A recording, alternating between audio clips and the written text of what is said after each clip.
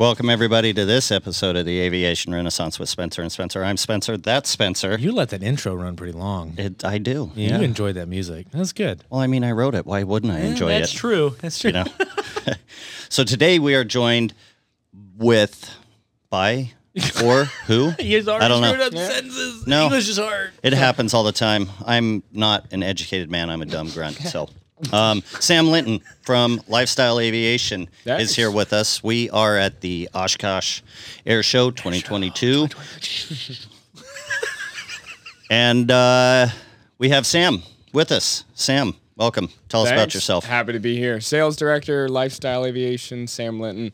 All I am is a glorified guy that likes to talk to people about airplanes. And I wouldn't even say glorified. So don't sell yourself short, Sam. You're glorified. No, don't sell yourself short. Sell some freaking airplanes. Well, just so the listeners know the full context, we are most of the way through Oshkosh. We talk to hundreds of people. All of us talking on the podcast have talked to hundreds of people this week. So tapped is kind of an understatement sometimes, but we'll do the best to give you guys a context and index into what we look at and what we enjoy. How'd you get your start?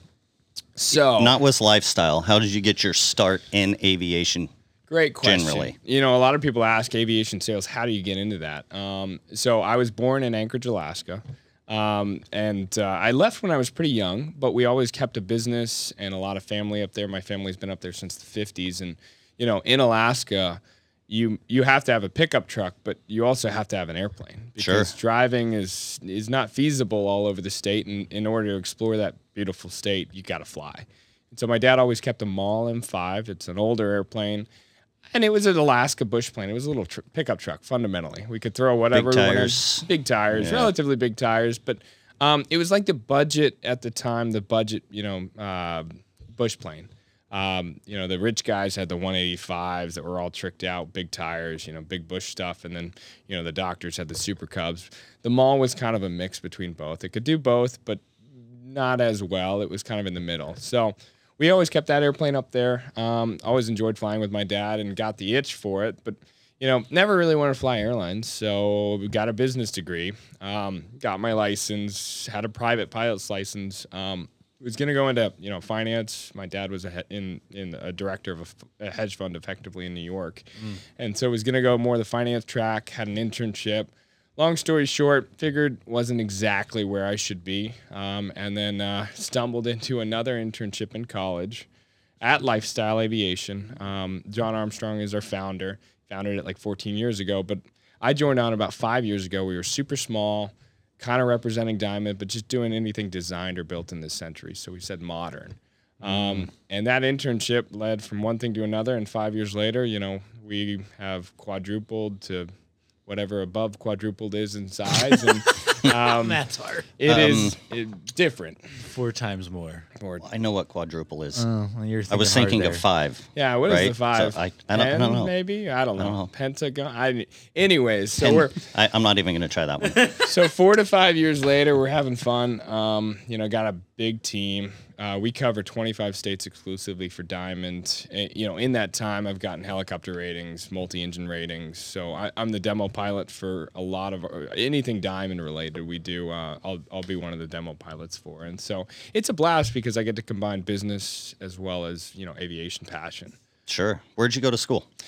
North Carolina State University. Oh. Yeah. Wolfpack. You got it. Engineering school in Raleigh, North Carolina, which is also where Lifestyle's located. At RDU. Cool. So, internship with Lifestyle turned into a full-time job. Very full-time job. And, it's interesting. We talk to a lot of people in aviation sales and how they get their start. And they kind of stumble all into it. Now, granted, we actively recruit. I wouldn't say recruit, but hire on a regular basis. So if people are interested in it, have a similar track, we end up hiring a lot of these guys as much as we can. And gals. And gals, thank you. And gals.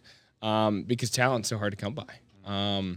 So, if anybody, especially listening, has any desire to combine aviation and business, we tell guys up front and gals, thank you.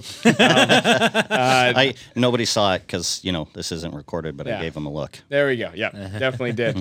But we tell everybody, you're not. It's not a flying job necessarily, but you get to combine a lot of hobbies and passions, and you get to go to cool air shows. And if you're really good at it, it can be a pretty good flying job, and certainly a great career. Didn't the founder of Lifestyle, didn't he get his start in software or selling software? Yeah. He told me his story a while ago, and I'm trying to remember it. So John had a software company in the 90s and early 2000s. Double check me on the timeline on that. But ended up selling it and stumbled into, he had a passion for aviation as well. And him being in the tech space, and also he learned to fly in a J3 Cup. So aviation and tech were where he was excited. So when he sold his company, he was trying to figure out what to do next. He ended up helping out Cirrus with the Centennial Flight Celebration, the 100-year Wright brother thing, because we're in North Carolina. Right. He did that, and then he was watching the G1000 come together. He did a huge market analysis and decided Diamond was where he should kind of start his focus. So he made a business case a number of years back to help represent Diamond.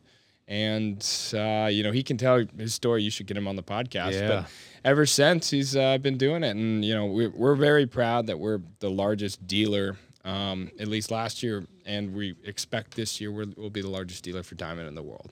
That's pretty awesome. Wow. So we're here at your booth, and you've got several different models of planes out here. Let's kind of talk about them a little bit and the characteristics of each one and which one you like more.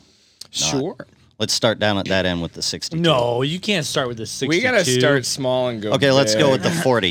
Well, so if we start with the 40, though, we're going to transition over into our partnership with Diamond about turning it electric. I want to talk about that for sure, but I think we actually start with the 20 because that's where everything basically started. The 20. Sure. So the 20 was, Christian Dreves, and, Diamond should tell you the full story if you guys don't know it already, or a representative directly. But the 20 was effectively the first aircraft, and it's what also, the Canadian plant was initially producing. And just this little, they took a motor glider effectively over in Europe because they were the composite experts, chopped the wings off of it and made it, I say chop, but you don't need those long of wings for training, and made a little two-piece trainer that is a lot of fun to fly, and you're able to spin. So it's a great little training aircraft. Sold a ton of them. U.S. Air Force uses them as they're in DOS, and I believe it's Colorado Springs. They've got a ton of them. As a lot of our Air Force pilots is one of their first airplanes they ever interact with. DA-20, huh? DA-20. Wow. So you go from a DA-20 to a F-35. Not quite. There's quite in between. There's a progression there. Yeah, right? Certainly a progression for sure. But one of the largest DA-20 operators, if not potentially the largest. I haven't checked. But then I give Diamond a huge amount of credit because they took that DA-20, they took all the composite technology that they learned from it, and they decided, hey, it's time for a clean sheet design. And so. Independent from all the other operators at the time, under this new Part 23 certification that came in the 90s, that had all these requirements, they designed from a clean sheet the DA-40. Clean sheet design. Clean sheet design, and basically they're motor glider guys, so they have all these direct link push rods, airplanes. They don't believe in cables and pulleys necessarily because it provides slop. So one of the main things they did. Push rods all throughout the wings. They got rid of as many cables and pulleys as they possibly can. The rudders are still done with cables, but they're rigged in a way to where whenever you do maintenance on it, you don't have to re-rig the cables, so they're always super tight. They put the occupant in the center of the airframe underneath a roll cage, and it's a 26G roll cage structure. They also looked at accidents from previous eras, and they were shocked that airplanes, when they hit the ground, they burned up. So Diamond designed. You don't say. You don't say. I know. Well, Ford. You look at Ford back, and they had the Pinto. The one time it got rammed, then they had that massive recall. Yes. Well, aviation's different. Airplanes hit the ground all the time and burn, but it's in the case of the automotive world, it's the manufacturer for designing it. It's their fault. But in aviation, it's like, well, if the plane didn't crash, it wouldn't have burned. So, anyways, Diamond took that wonderful opportunity to say, let's clean sheet this. So they made a dual spar system in the wing and then shoved these crushable aluminum tanks in that dual spar system and then steel braided lines to the engine. You can impact these things hard, and the fuel does not spill out. So it's pretty amazing. Of course, we got to talk about EP systems. Thankfully, with that, it'll be a little different. We don't need the fuel containment because you guys have done such a good job with your battery packs. Right. And then, going back to it, push rods, they did the 26G roll cage structure, the fuel containment. They designed that tail. A lot of people look at a picture of a DA40 and they're so confused by the skinny tail. But that's all for crosswind component. So, the air flows over it, and then you got that big rudder in the back, so you got plenty of directional control. And then they made a modular design. If you make a really good wing on a smaller airplane, why can't you just scale it up to other airplanes? And so, and then build a platform off of it. And 40s had, IO360 in the U.S., the Ostra A300, and now, from a lifestyle perspective, we're extremely excited for this new EP systems and the Epic battery pack system because it's a game changer in our space. There's so many flight schools that just do 60-minute operations, and they need that 30-minute window, and then they can fast charge. And certainly excited to talk about that. Well, the DA40, I mean, that's big for both of our companies, but it's big for anybody that's interested in getting their pilot's license, because it drives the overall cost of maintaining it, flying it down, which makes it more affordable for more people. It is. And, the cool thing about this whole, learning about EPS, learning about the Epic battery pack, and then pairing that with Diamond is, inevitably we're going to get a lot of manufacturers getting into electrical. And there's already some, electric airplanes moving around. But the DA40, because it was designed so well, the airframe itself is pretty well conducive to putting this electric battery pack on it. You guys I'm sure are already talking about it, but slapping it on another airframe, you might not necessarily get the range because of the efficiencies of the DA40 itself. And I think that was the main goal to go with the DA40 is because of those things those there. Efficiencies, yeah. Well, and the other thing you got to remember that really makes Diamond stand out is the innovation. Yeah. I mean, how many aircraft companies do a clean sheet? Like, I know the DA40 has been around, but that doesn't happen very frequently because it's in aviation. It's take what you know and build on it. But when companies have done clean sheet, like I think of Bombardier, right? They're another one. You can just innovate, right? Yeah. So, I mean, how long have you been flying now? Long time. So, I mean, I legally with a rating, let's see, a couple more years than I've been working here, so 6-7 years. But flying, it was a fabric, and tube airplane, and so that was designed in the 50s. They weren't thinking necessarily about crash protection, or they didn't have wind tunnels back then.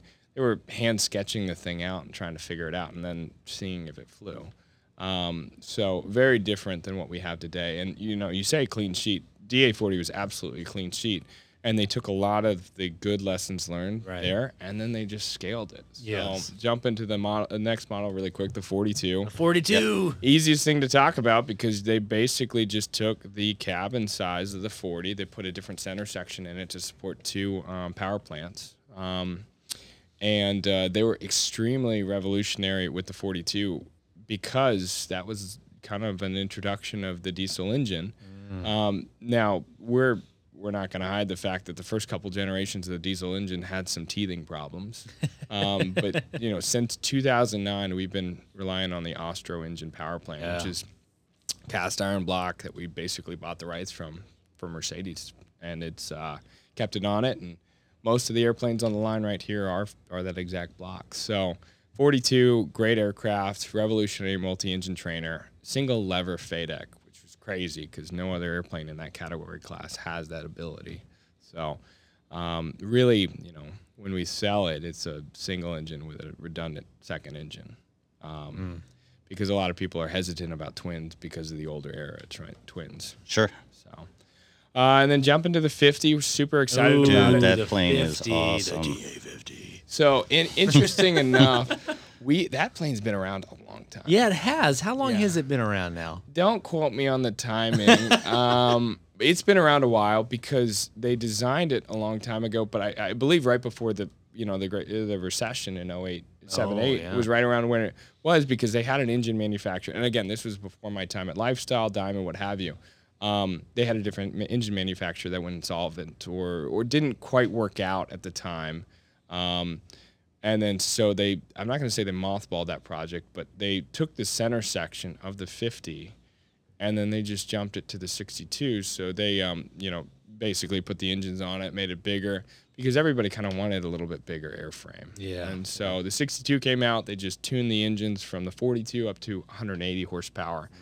And both the 42 and 62 are just tremendous platforms for just global transportation, as well as just anything you need to do, any weather you really need to go through. It's capable of it. And then they brought back the 50 because they had the right power plant for it. They work with Continental Motors, twin turbocharged V6, DA50. So we're excited for it, and we'll do a demo tour later this year. What's the time frame on that, the DA40 right now? I mean, it's sitting right out here at the booth, just for everybody to know. And The 50, right? The DA50, and it's like the pinnacle aircraft here at the booth. So it's EASA certified, so it's flying around in Europe. All right. There's like 25 or 30 already built. They're ramping up production over there. We're expecting FAA, they call it TC type certification by the end of this year. But again, we can't control the FAA. Diamond can't control the FAA. Oh, we were well aware. Yeah, I'm sure you guys are, and you definitely see it from that perspective. Most people don't understand. They really analyze every part of this. Absolutely, and not just every part, every process that goes to make that part. Yeah. Exactly. It's not only manufacturing they're not only certifying the fidget, but they're certifying how you build that fidget and other things like that. Right. And I don't want to throw any shade on Boeing, but Boeing definitely made a lot of aircraft manufacturers' life a lot more difficult because long gone. I'm not going to say a lot of these regulatory agencies just kind of did a checkbox when another one, certified it, but things have become a lot harder, especially when software is involved. I don't necessarily think that that's a bad thing, though. It's not, no. Because now it's only made it more safe. Yeah. And more reliable. So, I mean, maybe they took the fall on that one, but overall, it was good for the industry. Probably was good to have a shakeup, certainly, and just kind of reset parameters because, again, it's tough to tell with aerospace, but it does make the barriers to entry in this space a little higher, and they were already pretty high. Sure. So we're going to talk about electric aviation here real quick, and it was our CTO, Mike Armstrong, that kind of had to win you over on that. So, tell us about how that went. I'll give you some context. So we showed up in there's a dealer meeting, an annual dealer meeting in the fall. And so, I flew over to Austria, excited about Diamond, learning, dealing with the annual kind of meeting. And I knew something was announcing that week. I didn't know exactly what it was. And pulled off the red, the curtain or whatever, and right there was the mock-up of the EDA40, and I was like, super cool. Started asking some, their video on it, you guys' video on it, it gave a little teaser, but there was still a lot of big questions I had. Sure. And I was wondering, hey, is this a product release just to get more interest in Diamond, and it'll eventually come, but nothing serious. Is this a theory? What is this? And so as all good knowledge is conveyed or given, over a couple beers, I sat down with one of you guys' heads. Actually, most of you guys' heads that were there. Yeah. And Mr. Armstrong, we've got just talked the technical side to me. He is extremely intelligent, isn't he? Very intelligent. Holy cow. I know. And I was like blown away fundamentally because it's like, all right, you guys had not a rebuttal, but you guys had an answer for every single one of my concerns. And then you brought up concerns that I would have never thought of. That it's like, oh, yeah, you guys are already paying attention to that. So, whether it be the cells, keeping them from going into thermal runaway. Yep. That's it, because, it's inevitable airplanes crash into the ground. Just like Diamond designed the fuel containment, you guys are going to design the batteries from going into thermal. And then the fast charging. And then, at these air shows, we always get the dumbest questions. And so we always... They're fun questions, They're though. fun, though. They're fun questions, and they're very enlightening. But, some of the stuff that we've heard before is like, all right, you're going to put chargers on every single airport, every single place. Like, we already have problems running over cones with airplanes. Like, what's going to happen when there's cords everywhere? Sure. So, all these good questions that had a great answer to them, and we're thought out. It excited me. It really did. And then, bringing it back to what I talked about earlier, where you guys actually thought of, the DA40 is a really good platform to put this on. The airframe's, very expandable. It can handle quite a bit of weight for what it is, and it's overbuilt in a good way.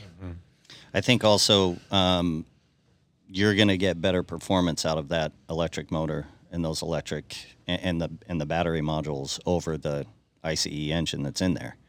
Yes, I think you will. Because you don't have to deal with a lot of density altitude stuff. Now we've been the Ostro does have turbo normalization, but flight training environment. I'm excited to see instant torque at electric motor. Taking off, not having to worry about overheating the engine on a concurrent cycle as you go takeoffs and landings and just beating up the pattern.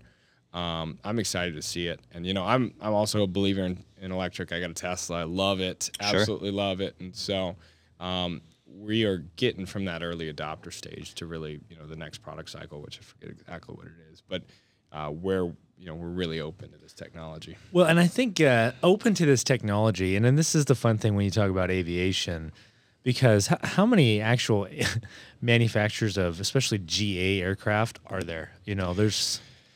There's like kind of a handful, but you have your big names. You got your Piper Archer, your Cessna, and now Diamond has entered that conversation. I think the one impressive thing, and it's still going back to the founder of Lifestyle, John, which we'll definitely have him on here, saying he looked around and said, hey, Diamond seems to be like the forefront, and that's what I want to start with. Well, they were so collaborative. They were so like inviting, accepting of us coming, saying, what about, an electric, or them coming to us and having this conversation, right? Of, hey, let's make this work. Like you guys focus on the batteries. We have the airframe. We have the DA40, which is a leading airframe, and they made it work when there's other aircraft manufacturers that are still very skeptical of this whole, transformation. Well, the thing that's interesting about aviation is, and Oshkosh and Sun and Fun are the perfect ways to describe this, because you walk around every year, and if you come multiple years, you'll see a lot of like these new cool technologies, and then you'll come back the next year and it'll be the same new cool technologies, but they won't be certified. And then you come back the next year and you're 3, 4, 5 years into it where you're like, okay, like nothing's really changing. Sure. Yeah. And so that's one side of it. The other side of it is, we all have egos. Aviation tends to fuel a lot of them. But, these existing OEMs, manufacturers effectively, they're selling airplanes, so they're like, well, why do we change anything? Sure. Yeah, that's it. Well, why would we change when it works? I mean, Cessna has got the 172. It's got a G1000 NXI, so the avionics are updated, but it's not changed that much. Mm-hmm. And they don't really have to try that hard to sell it. Like they sell a lot of them. Mm-hmm. Well, you've also got to look at regulatory agencies, governments, and everything now that there are states in the United States, but there's also countries over in Europe and everything that are going to do away with internal combustion engines by 2035. Very much so. And what's next? Well, when you can't produce a DA40 anymore because it's a internal combustion engine that's running on low leaded fuel. I think the thing you're going to get to first is low lead, is what you talked about. And thankfully Diamond's out of that. Right. Yeah. Even the DA20, you can run MoGas through. One of the ones is not in the U.S., but you can run MoGas through it. But the entire Diamond line has a Jet A option. Jet A's, for better, for worse, never going away in our lifetimes, at least, because that's what Boeing, that's what Airbus run off of. Yeah. You can buy it anywhere in the world. It's readily available.